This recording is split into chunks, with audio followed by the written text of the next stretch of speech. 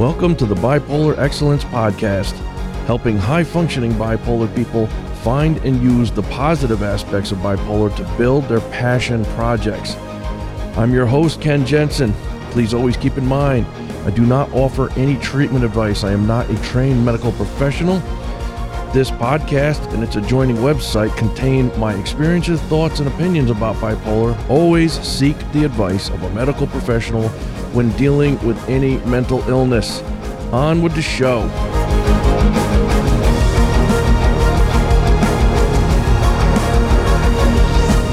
Welcome to the Bipolar Excellence Podcast, episode 27. I have faith in myself, but my closest people don't. This is part of the Life of an Outsider series. You'll find the link to that series in the website bipolarexcellence.com. I no longer experienced this, but I had to fight and struggle and battle and reformat everything about myself and how I acted to get to this point. This is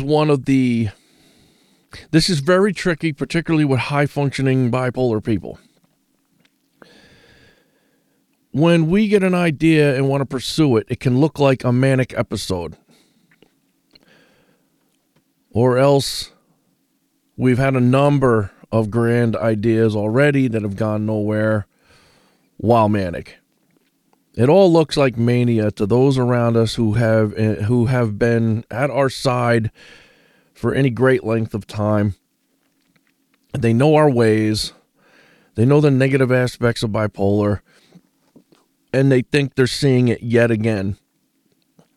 It's brutal. I myself have started at least 3, maybe 4 small businesses that never went anywhere. I've had partners on and off some years back. It's been a while now. I no longer want a partner in anything. And none of those things went anywhere. I've made lots of money for brief amounts of time. And I've gotten a lot of people excited, only to have the project fall flat. There's a cool little lesson in that. I learned I have the ability to get people excited.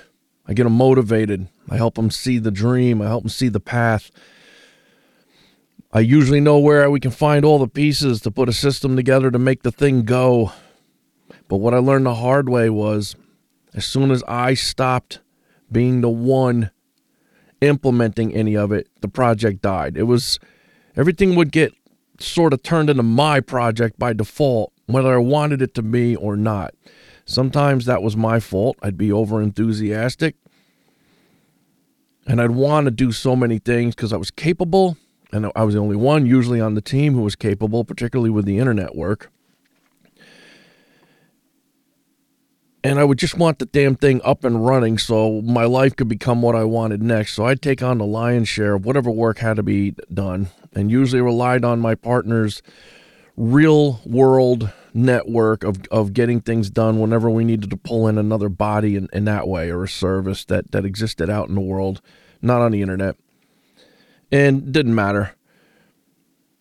Eventually, everything would fall flat. Now, I had enough of those stacked up that my closest people didn't have quite so much faith in me anymore. Whenever the next new bright and shiny thing appeared in my conversation, I'm going to tell you something now. It can go either way. With advice from other leaders. One of the tactics that gets shared about making a big dream come true is by forcing accountability through the act of sharing your dream with everyone around you that matters. That's a real thing. And for some people, it provides the pressure needed to see the goal through to completion. It's a real thing, and it's a good thing if you're that kind of person. For people like myself, you end up sharing enthusiastically over and over and over again. And if there are no results, or lasting results, you're just standing there with egg on your face yet again. You got all your people excited all around you, and in some cases, if it's wife and children, they're you got them thinking the big life's about to come, the big dream's about to come true. They get all excited because we're persuasive people, if we want to be. When it doesn't happen, it's a big letdown. They get their hopes up, and then they get let down. The dream doesn't materialize. And this happens, once it happens a handful of times, even your closest people are no longer going to listen to you or believe you because they have to protect themselves from your seemingly baseless enthusiasm. So the tip here is, if you got to pick which way to go on this accountability thing, I don't know. Look deep inside yourself to see. But I'd suggest starting off by keeping your thoughts to yourself. Start working in isolation quietly while you get something together, if that's possible. Sometimes your closest people are going to want to know what you're doing and what you're up to, and for good reasons or bad, they're gonna dig and poke a little bit and try to get some answers out of you as to what you're doing with all your time. Whatever game you got to play, do your best to keep your idea to yourself. There's another thing that happens that's related to that, and I experienced this a lot early on in my entrepreneurial journeys. When you share everything you're doing, particularly as each new insight lands, you're throwing away all the energy needed to implement it by sharing it wholeheartedly with those around you. Frequently, I'd find I no longer had the juice to even pursue what I just laid out for them. I was all excited until I got to the end, and then I was depleted, and I'd find that would sometimes linger. The depletion, it would take a week or two, maybe more, to get my mojo back to even do what I just so enthusiastically told them I was going to do. And that was a hard lesson to learn. We get excited, especially with bipolar. If you have the manic part in you at all, not every bipolar person does, but probably most of us, it's very hard to throttle that thing back. Even if you're like me, where there's no mania anymore, but there's almost like a manic tinge to your personality at certain times. It's not true mania where you're just blabbling out of control and all freaked out with happiness and awesomeness. It's not like that. It's a healthier version of that. But still, it can be too much. And it becomes very tricky to self-monitor and catch yourself prior to doing any damage. But it's a skill you're going to want to learn so that the people around you will continue to have your back until something tangible results or one of your goals becomes real. You need proof. They're going to want to see proof. And initially, the proof might not be in the format of what a successful entrepreneurial journey would look like. Could be more abstract. It could be just a feeling you have after working with somebody that you realize you bumped up onto a good piece of the puzzle. You're doing good work. You've helped somebody out of whatever hole they were in, small or large. You know you're on to something. It feels good. It feels right. Your heart and your spirit and your brain are telling you this is where I belong. But it's all abstract. Be careful who you share that with. And I would say, at the minimal, you'd want to have a coach to share that stuff with.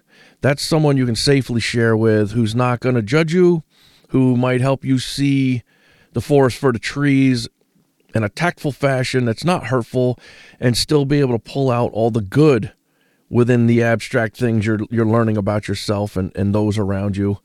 You're finding your footing as a person, as well as a leader of whatever your dream is. Because your dream, no matter how much you work in isolation, is going to involve other people in order to be brought to fruition. You have to protect that. You have to protect those people from you. And it's hard. I imagine a lot of you already know this. It's embarrassing. It's just when it doesn't, when you don't pull it off right, and like, geez, I let them all down again. You only got just so much time on this earth to get things right, and you don't want to waste it constantly burning up all the people around you. It's almost like drug addiction in that way. I'll quit, and you quit for a minute, and then you go back, and you screw it all up, and I'll quit.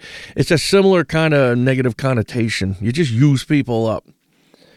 But you need these people. Parse out how much you share and when and why.